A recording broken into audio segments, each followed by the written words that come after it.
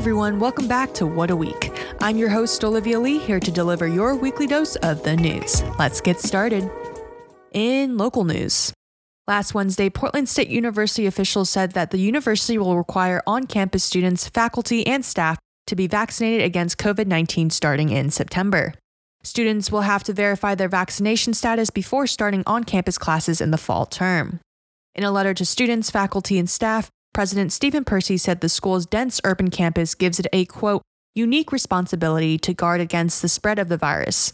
Percy also said, quote, all of us are eager to put the COVID-19 pandemic behind us and come together again in person as a campus community. Widespread vaccination is our clearest and best path toward that future, end quote. Students can claim a personal, medical, or religious exemption to the vaccine requirement. Details of the requirements for faculty and staff have not yet been finalized. The school will host a vaccine clinic on campus for students and employees who have not yet received the vaccine.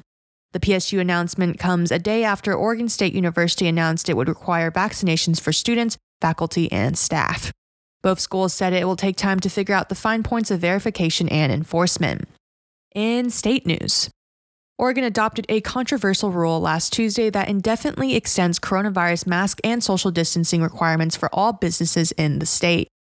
Under the rule, employers must ensure that their employees wear masks and maintain physical distance in the workplace, among other requirements. Oregon OSHA said it will meet with other agencies and groups to review the rule again in July. At that point, it will look at infection rates, hospitalizations, fatalities, and other factors to determine whether the rule can be repealed.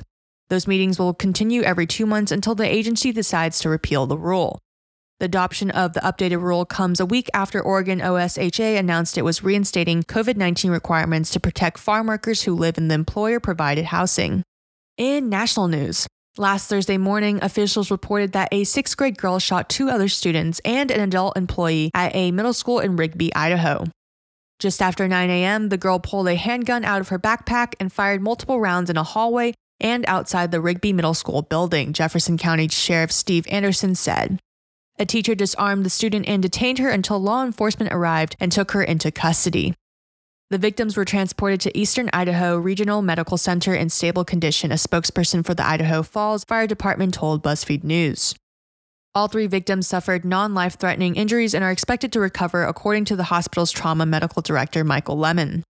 An investigation into the incident is currently underway, and upon its completion, Jefferson County prosecutor Mark Taylor said his office, quote, will be filing appropriate charges, possibly including 3 counts of attempted murder, end quote.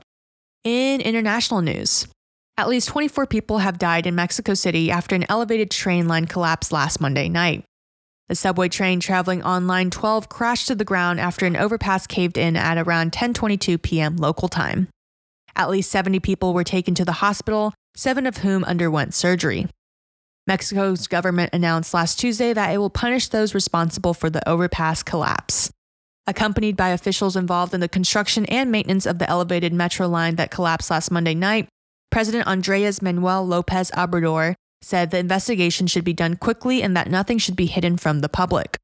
The crash has raised wider questions about safety on one of the world's busiest metro systems, which carries millions of people daily across the capital's urban city.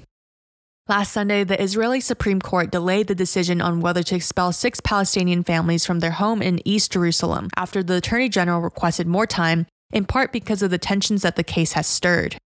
The court was to decide this past Monday whether to uphold an expulsion order for the families in the Palestinian neighborhood of Sheikh Jarrah in East Jerusalem, in a hearing that many feared would set off a wave of unrest. Instead, the case was delayed by up to 30 days to allow the Attorney General to review it. For many Palestinians, the family's plight has become symbolic of a wider effort to remove Palestinians from parts of East Jerusalem and of the past displacements of Arabs in the occupied territories and within Israel.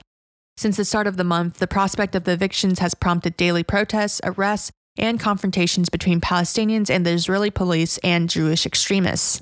Lastly, here is the wildcard news for the week.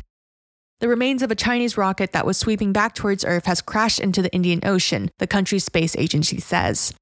The bulk of the rocket was destroyed as it re-entered the atmosphere, but state media reported that debris landed just west of the Maldives this past Sunday. Last week, there was a lot of speculation over where the rocket might land, and U.S. officials and other experts warned its return risked potential casualties, but China insisted the risk was minimal. The Long March 5B vehicle re-entered the atmosphere at 10:24 Beijing time this past Sunday, state media reported, citing the Chinese Manned Space Engineering Office. There were no reports of injuries or damage. Well, that wraps up What a Week. Stay safe and see you guys next week.